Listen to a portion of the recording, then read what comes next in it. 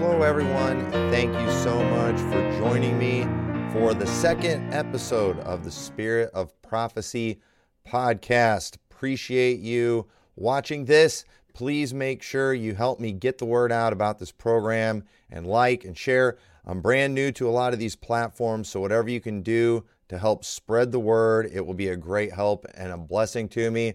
So get out there, like and share, all those things you're supposed to do. And hopefully you will learn something from this program today and it will be a help to you. I do want to make a little announcement tomorrow and the next 3 days, actually, Wednesday, Thursday, and Friday.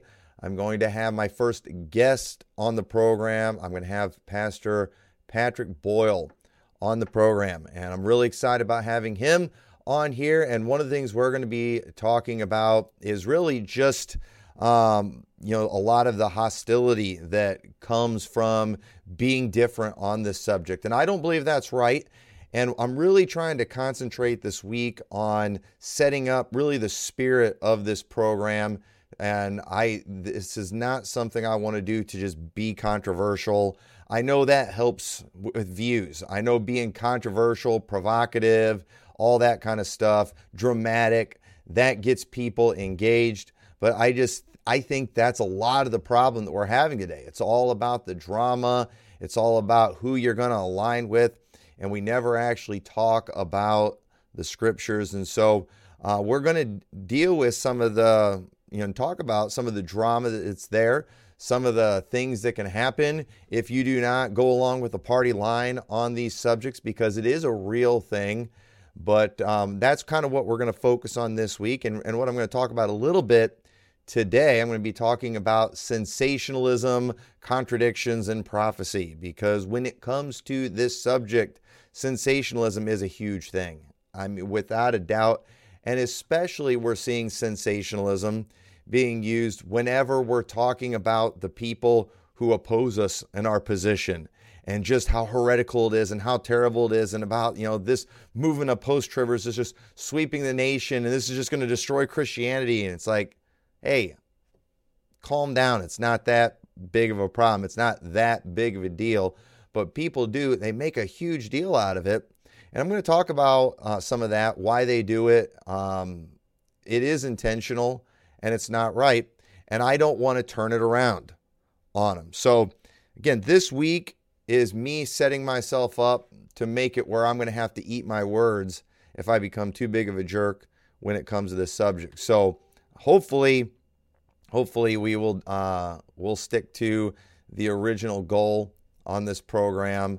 But what I do want to start out talking about is I want to read a passage for you in Matthew 17, something to keep in mind when it comes to Bible prophecy. And understand, I am somebody who I have positions. I have strong opinions on all things prophetic, okay? But at the same time, I don't think it's being weak, and I don't think it's me compromising when I say that, I'm not going to be a jerk about it, that I could be wrong. I'm not just trying to put on some kind of fake humility or something like that. It's true that a lot of good people, I believe, are very wrong on prophecy. And historically, when you look in the Bible, people got a lot of things wrong on prophecy at Christ's first coming. And I want to read this passage in Matthew 17, verse 9. It says, "And as they came down from the mountain, Jesus charged them, saying, 'Tell the vision to no man until the Son of Man be risen again from the dead.'" This was after Transfiguration, when they see Jesus in his glory and they see Moses and Elijah. And his disciples asked him, saying, "Why then say the scribes that Elias must first come?" And Jesus answered and said unto them, "Elias truly shall first come and restore all things. But I say unto you that Elias is come already, and they knew him not, but have done unto him whatsoever they listed. Likewise also the Son of Man, likewise shall also the Son of Man suffer of them." Then the disciples understood that he spake unto them of John the Baptist. And I want to point out a few things here. First off, I don't know that the fact that they had seen Elijah up there is kind of what triggered this question. Like, hey, maybe they were thinking, was that the coming of Elijah right there? Because, we just saw him. He showed up there. But I don't know for sure, because Jesus had told them about his death, burial, and resurrection. And so they asked him, why are the scribes saying Elijah is going to first come? The guys who knew the scriptures well, this is what they're saying. Elijah is going to come first. And Jesus basically tells them that, the scribes are right in the fact that they presented that Elias comes before the Messiah comes.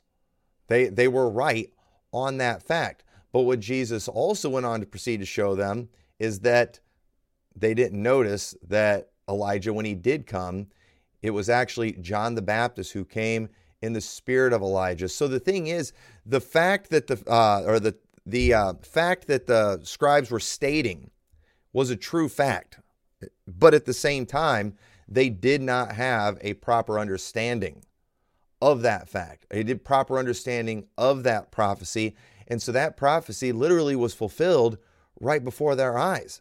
Now, we can speculate a little bit too, and I'm all for this, and we can talk about this, but notice how it says he's going to come and restore all things. Well, were all things restored then? Or is this still something that is going to be fulfilled? Because we believe that Elijah is going to come back again as one of the two witnesses in the future. I don't know for sure. All I know is that while they had certain facts right, they didn't properly understand this prophecy. And we need to make sure that we understand that while we've all in our minds imagined how certain things are going to play out, it might not play out. It might not look the way we think it's going to look.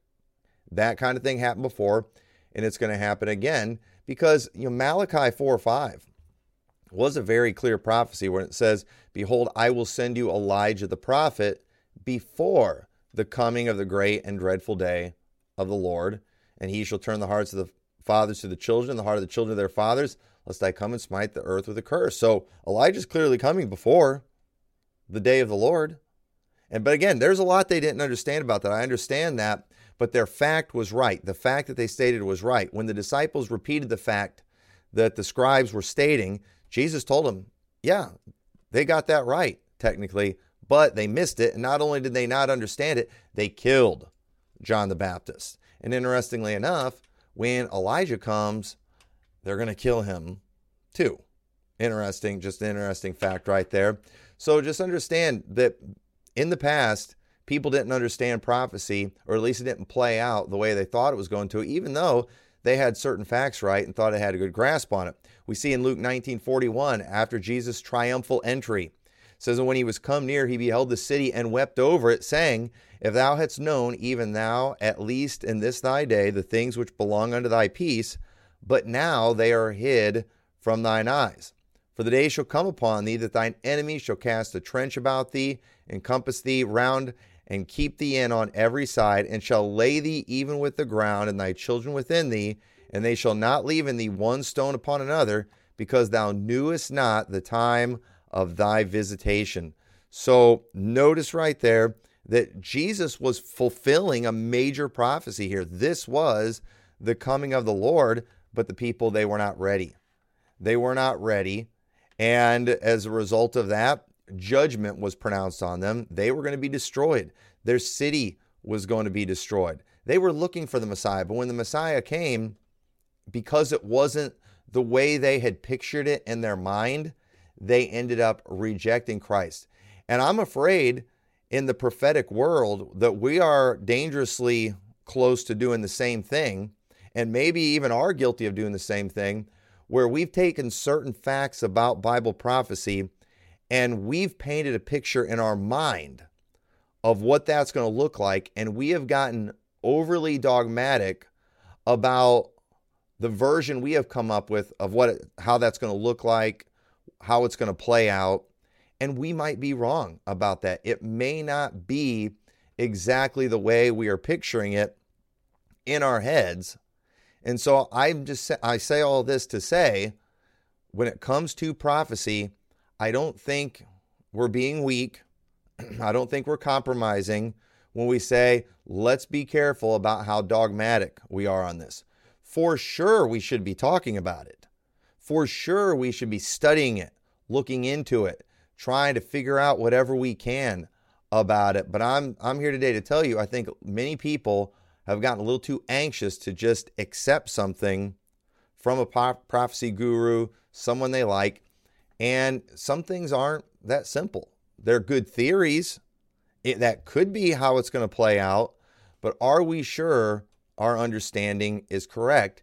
Some things are hard to be understood. There are some things in the Bible that are just spelled out as plainly as can be. We're going through the book of Romans right now on Wednesday night in our church, and the Apostle Paul is going into great detail, as clear as you can possibly make it, just the truth about salvation, how someone is saved, how everything works with that.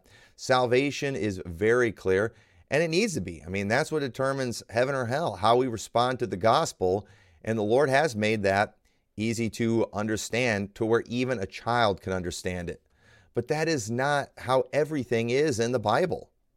In fact, Peter, in 2 Peter chapter 3:13, says, "Nevertheless, we, according to his promise, look for new heavens and a new earth, wherein dwelleth righteousness.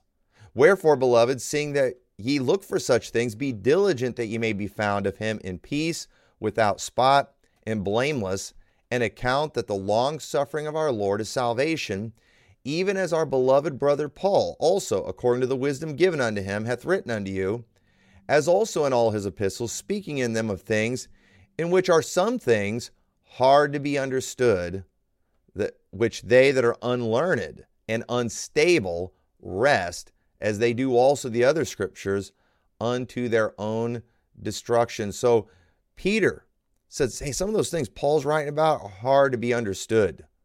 And you know what? It was the people who are unlearned, people who are unstable. Those were the ones, they were wresting those scriptures. It's the difficult ones that people wrest and that people twist to teach some really bad theology. And so just understand, I think it's okay for us to be a little patient with people when it comes to difficult scriptures. He goes on to say, "Ye therefore, beloved, seeing ye know these things before, beware lest ye also, being led away with the error of the wicked, fall from your own steadfastness, but grow in grace and in the knowledge of our Lord and Savior Jesus Christ. To him be glory both now and forever. Amen." And something that is more important than prophecy and what is to come, and that is proper teaching on what we need to know today. That is more important.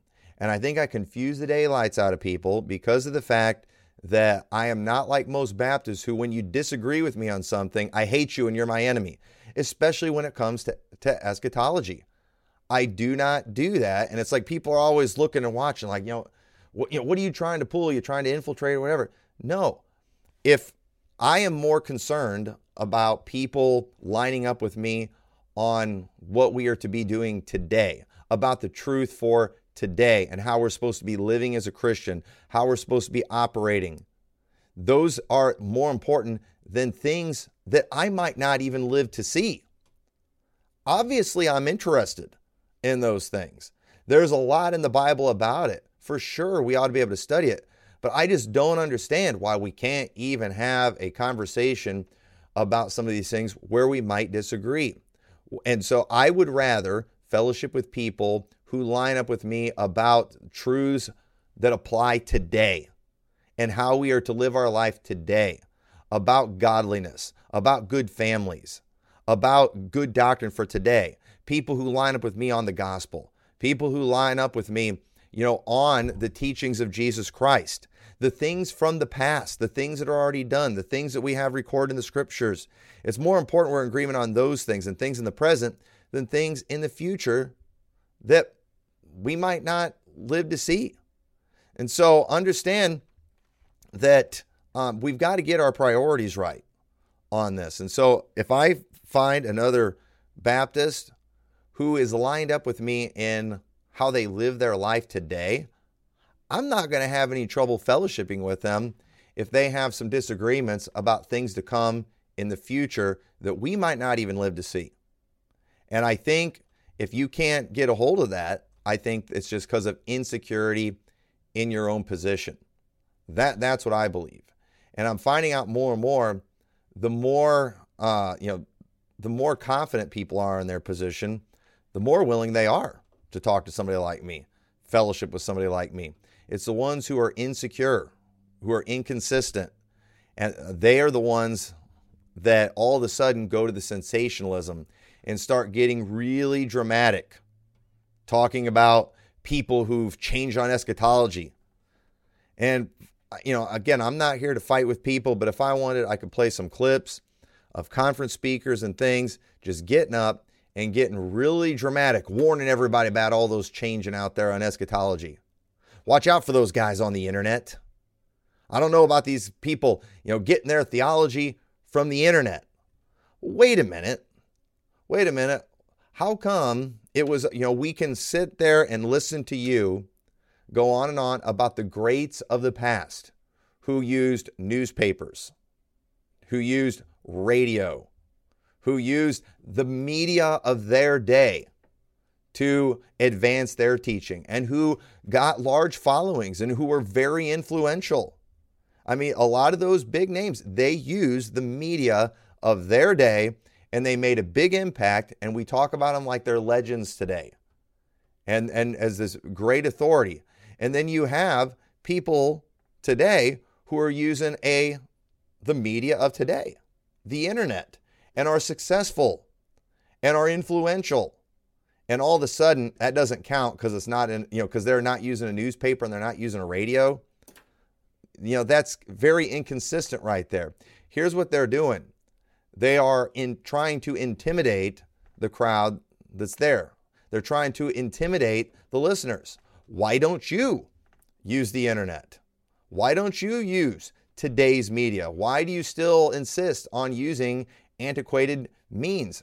I mean, using, radio, newspapers, newsletters, whatever, in the age of the internet is like me trying to have a phone call, with the landline, when we have cell phones available. Or better yet, some people are trying to use tin cans and a string when we have cell phones to communicate with people.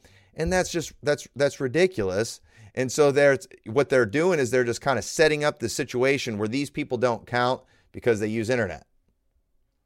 No, they're using the media of their day, like the Oliver B. Greens, who used radio in a very successful way and was very influential, like guys like John R. Rice, who used a newspaper back in the day when newspapers were a big thing. And then you'll hear him get real dramatic too. How dare you listen to somebody who's not your pastor?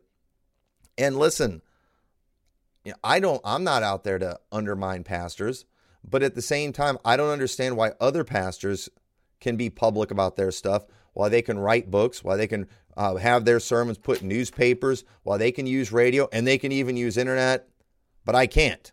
That doesn't make sense either.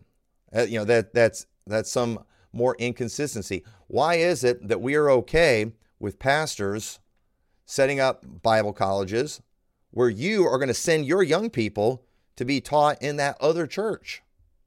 That's not their pastor. You're their pastor. But then somebody learns from another pastor on the internet. All of a sudden now that's terrible.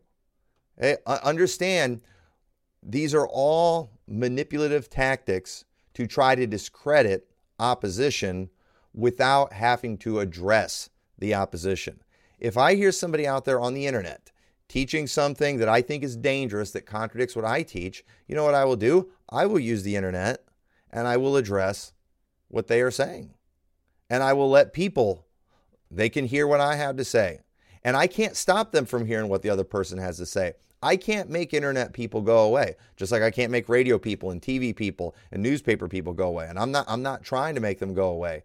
What I am trying to do is use my voice and use whatever tools I have at my disposal to get what I believe out there. And so these dire warnings about the internet people and all that kind of stuff, understand this is hypocrisy. This is a contradiction.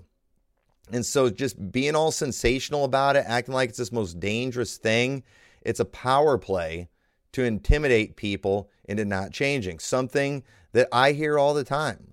And I don't get offended by it. I've learned to just have thick skin when it comes to this stuff. And at the end of the day, when it comes to my independent fundamental Baptist brethren, the ones that I'm close to, that I fellowship with, I know them, they know me, I love them, I know they love me, and I don't take it personal when I don't, and we can't take it personal when they get up and they preach what they believe that is different than what we believe. You can't take it personal, but at the same time, I see through it when these guys, they get up and the big names, especially at conferences, okay?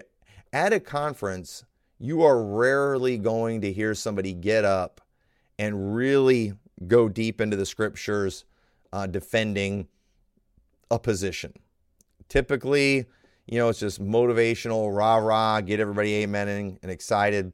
Not a lot of substance, typically. There's exceptions out there, but what I'm seeing all the time is guys, everywhere they go, I'll follow their preaching, and all they do is take the jabs. I can't believe, I never thought I'd see the day when I would have to defend the pre-tribulation rapture in independent fundamental Baptist churches. Never thought I'd see that day. Okay, here's my first question. Why not? Okay, I'm gonna address some major inconsistencies that all of you have seen before. So my question is, why not? If you believe that and you've been hearing this stuff like I have, shouldn't you not be surprised? But when you see some of the foolish teaching that has been going on, what are you doing? That's your way of scaring all your underlings there into not going that direction without addressing the position. But understand, some of these people, they're going to actually look into these things, and you can't just do that. If you want to say that, that's fine. But then what you need to do, you need to go and say, here is why we believe the pre-tribulation rapture. Here's where these guys are wrong. Here's where we are right. You can't just throw those jabs out there. That's a power play. It's an intimidation technique. And you know what? It works. It works with the types that are being put out by your typical Bible college today. They are not strong doctrinally. They don't claim to be strong doctrinally. I've had many Bible college graduates that will tell me, I didn't learn any doctrine in Bible college. And then they get put out there pastoring. They don't know any doctrine. They only know a methodology. That's all they're really taught, a methodology, old paths. And I'm for the old paths. But, doctrine, getting strong on doctrine is what's going to help preserve these things. It can't just be about a movement. It can't about being loyal to dead guys. But that's what people are demanding. And so it's not working. So, if I may now, for these final moments, take some time to respond to some of these accusations and questions that often come from conference pulpits that never provide any opportunity for a response. I'm going to tell you why many are listening to the internet people. Because why are people, I can't believe all these people abandoning the pre-trib doctrine. Listening to all those internet people. Why is that going on? And I'll sit there and they'll be up there lamenting that. And I wouldn't do it, but sometimes I'm sitting there thinking, it's like, I can tell you. Do you really want to know? Okay. And obviously they're not going to want to hear it there, and I wouldn't tell anybody there. But this is my podcast, my platform. I'm going to tell you now why that is happening. Let's talk about some of these major contradictions. Okay. One, the big one. This is being taught more and more by what I would call the consistent pre-tribbers.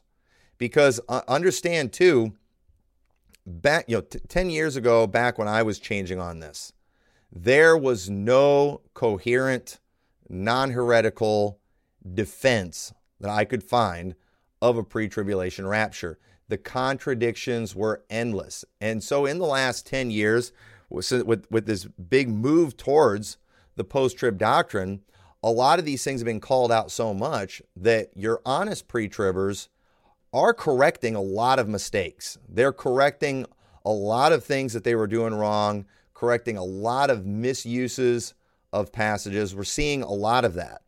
And that's good. But as a result, they don't have much left. And if I may, I do plan on in the future, I've got some of the newer non-heretical books defending the pre-tribulation rapture. And I look forward to talking about the errors there. I'm going to talk about what I appreciate about it, but also what's wrong. That's something that's going to come. But so understand some of these contradictions I'm about to bring up. Some of you have fixed these things. And some of you listening to this, you're going to go, oh, that's not what I teach. Yeah, but I'll bet you were 10 years ago. And I know you've heard this type of thing taught. I know you've done this. And understand, it's these type of mistakes and inconsistencies that cause other people to say, wait a minute, are we sure we're right about this? And it's going to get them looking into other positions. And so the big one, I had never heard this until 10 years ago. And that is that Matthew 24 was not the rapture.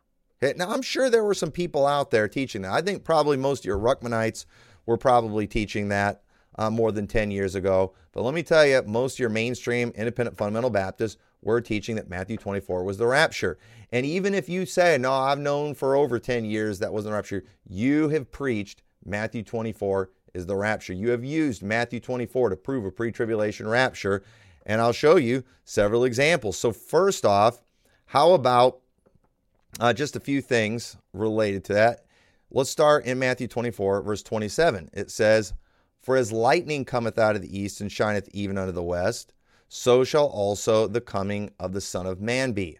Now, just the other day, I heard somebody who doesn't believe Matthew 24 is the rapture, who I called them out about the teaching that we disappear at the rapture. Have you ever preached that before? Have you ever heard that before? That one of these days, at any moment, just we're all going to disappear, clothes are going to drop to the ground, just like in the Thief in the Night movie. The Thief in the Night movie? Is that what it's called? Thief in the Night? Is that where that came from?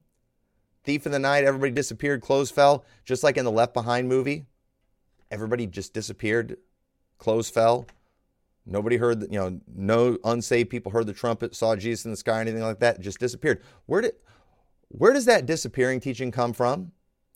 Why is it that so many preachers, when preaching on prophecy, spend a whole segment of their sermon talking about the speed of the twinkling of an eye? Why did they? Because that's where that comes from. The only verse they have is, we shall not all sleep, but we shall all be changed in a moment, in a twinkling of an eye, at the last trump. Okay, it doesn't say the return of Christ is going to all happen in a twinkling of an eye. It says we're going to be changed in a twinkling of an eye. The Bible tells us that when we see him, we will be like him, for we shall see him as he is. When Christ appears and we see him, we're going to immediately be like him. We will be changed. The Bible says we will be changed. And so I pointed that out. It's not saying we disappear. It's just saying we're going to be changed in a moment, in the twinkling of an eye. And Daniel talked about how the righteous are going to shine like the brightness of a firmament.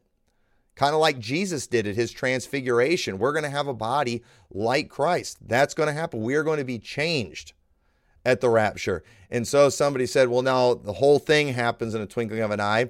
For as lightning shineth out of the east and even unto the west. See, that shows the whole thing's going to be that fast. Oh, so now Matthew 24 is the rapture again. Okay, so understand, and I do believe it's all going to be quick. But again, it still doesn't mean disappear. It doesn't mean people aren't going to see his change.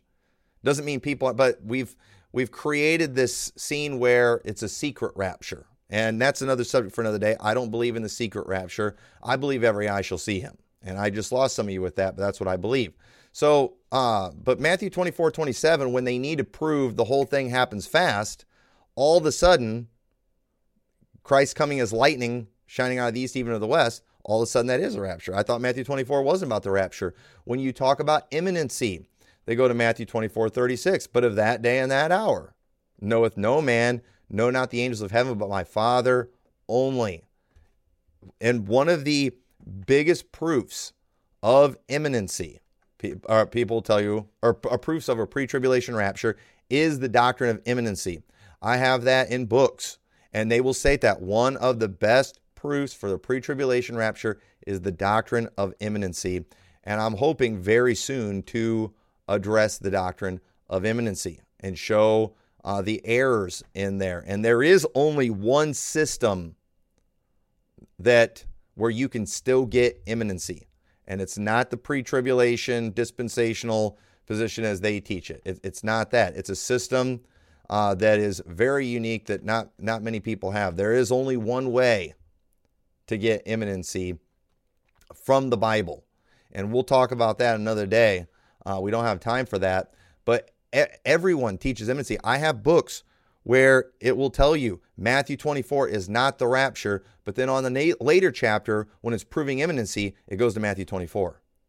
These are big problems that's causing people to take a look at things. People will tell you all the time, Jesus is going to come as a thief in the night. He's coming as a thief in the night, thief in the night. They'll say that over and over again. The movie where everybody disappeared in the 70s called Thief in the Night. There are songs that he's going to come as a thief in the night. I'm looking for Jesus to come. That was a song we used to sing. It says he's going to come like a thief in the night. But wait a minute. It says in 1 Thessalonians 5:2, for yourselves know perfectly that the day of the Lord so cometh as a thief in the night. There it is. But it says the day of the Lord. And Joel 2:31 says the sun shall be turned into darkness and the moon into blood before the great and terrible day of the Lord come. So wait, no, the day of the Lord is coming as a thief in the night, which I believe that's the rapture. But many pre-tribbers are saying, no, that is not the rapture. The day of the Lord is not the rapture. And you know why? Because it has been pointed out to them that immediately after the tribulation of those days, the sun shall be turned to darkness, the moon's going to be turned to blood. That is the sixth seal of Revelation. And then Jesus is going to come. And so all of a sudden now, the sun being turned to darkness and the moon into blood that we see in Matthew 24, that's not about the rapture, even though the day of the Lord's what's coming as a thief in the night. So I'm sorry, that doesn't work. People say too, it can't be post-trib because, when all these things start coming, we're going to know he's getting close and he won't be able to come as a thief in the night. Well, yeah, he still will be able to come as a thief in the night. Either way, you gotta pick what argument you're going to use. Though, verse 37, another thing they will bring up while saying Matthew 24 is not about the rapture. It's going to be like in the days of Noah. We're in those days right now, ladies and gentlemen. Verse 37, Matthew 24, but as the days of Noah were, so also shall the coming of the Son of Man be. For as in the days of Noah that were before the flood, they were eating and drinking and marrying and giving in marriage until the day that Noah entered into the ark and knew not until the flood came and took them all away. So shall also the coming of the Son of Man be. So how many times have you heard that? How many times have you heard preachers say it's going to be like in the days of Noah? In the days of Noah. That's in Matthew 24. The coming of the Son of Man is going to be like in the days of Noah. They're right when they're saying that. But now people are changing their position on that, even though they've preached that, even though they've said that over and over again, because it's been pointed out that all of these things happen immediately after the tribulation. Or the sun is dark and moon turned blood immediately after the tribulation. So this is a big problem. And then we also hear people talk about there's going to be two in the field, one taken, another left. And that's where we get this left behind. You've got one. That's the only place where we see anything similar to that in the Bible. How many times have you heard left behind? We have a book series, the Left Behind book series. And understand, people are talking about being left behind before the Left Behind series. But the only place in the Bible where we see anything similar to that is in Matthew 24, where it says, then shall two be in the field, the one shall be taken, the other left. Two women shall be grinding at the mill, the one shall be taken, the other left. And people use that all the time to prove the rapture. It's going to happen quick. People are going to vanish. They're going to disappear. They're going to be taken from you. So is that the rapture? Is that not the rapture? Matthew 24 is the rapture when they need it to be, but it's not when they don't need it to be. That is a huge, huge problem and a huge inconsistency right there. People tell you too, rapture has to be imminent because Jesus said to watch. Well, okay. And he did say to watch. You know where he said that? Matthew 21, verse 42.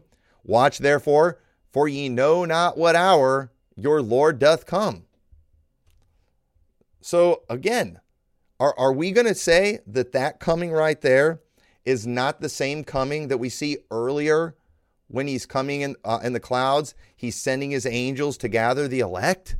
How can you say that's not the rapture. And understand, more and more people are saying Matthew 24 is not the rapture. And when you do, you take away most of your imminency verses, almost all of them, almost, not quite all of them. And there's a few people I'm finding that are coming up with a consistent, non-heretical version of this. But when you look at what all they have left, how small it is, how little, it shows that this is just desperation and stubbornness that's causing them to hang on to this. And they're still flawed in that. And so what we have to do, in a loving way, we need to keep calling out these inconsistencies. We need to keep showing these errors that they're making, these contradictions. The Bible doesn't contradict itself. And so this is why people are abandoning this position. For years, you all have been using Matthew 24 to teach imminency, to teach people to watch, to talk about how people are going to be left behind, how we're going to disappear super fast. You've been doing that, and now all of a sudden, because it's been pointed out that it all happens after the tribulation, you're saying Matthew 24 is not the rapture. You gotta answer for that. And so, I'm thankful for those who are at least addressing this without going into heresy. But for a long time, it was only the Ruckmanites that were addressing these things. And they ended up making Baptists look really, really bad because they did go into heresies to protect this doctrine and were teaching multiple gospels, multiple kingdoms, multiple raptures. I mean, just all kinds of really weird heretical teachings. And so I'm not really interested in those people. I'm not really interested in talking to those people. I don't consider Ruckmanites independent fundamental Baptists. If you believe in multiple gospels, I put you in a completely different camp than normal people. But again, don't mistake, the fact that I'm pointing out these inconsistencies and contradictions. I don't hate you because of that. I believe you have every right to be wary of any type of change, for sure. In fact, one of the things I'm planning on addressing with Pastor Boyle, is the fruit of post-tribbers. A lot of you are watching for the fruit. And it is, in as far as in IFB circles, for a long time, they successfully ran out everybody who would change on eschatology. But there's a lot. But the difference is back then they still had a lot of flaws. We're going to probably talk about that in one of these. And so, as a result, it never really took hold. I believe that a lot of these inconsistencies have been addressed, fixed, and what's important is that the people who are promoting these things actually be true independent fundamental Baptists who love, the Bible, the preservation of Scripture, and are honest with the Word. It's important that we hang on to that and don't take it personal if you do get these things fixed and you get attacked. It is not a reason, it is not an excuse to throw out all the good things that the IFB is teaching. They're teaching way more good than they are bad. But at the same time, I want to be able to talk about these things. I want to be able to have a conversation. I want to be able even to have a, somewhat heated or passionate discussion about these things and still walk away being friends and walk away sharpened by this discussion, because we all have a lot to learn. And if there's an inconsistency in what I'm teaching, I want to know. And I don't want to, and I'm trying to be careful to not lock myself into positions, because if I get something wrong, I don't want to stay wrong. I want to get it right. And I'm afraid many have just locked themselves into goofy positions. And I don't think that's good. I don't think that's healthy. So anyway, we're going to shut this program down for today, but make sure you listen tomorrow and Thursday and Friday, as I have Pastor Patrick Boyle from Revival Baptist Church in Orlando. I know it's going to be a great discussion. He's a great pastor, and I know you will be blessed by that program. So thank you for watching. Again, help us get the word out about this.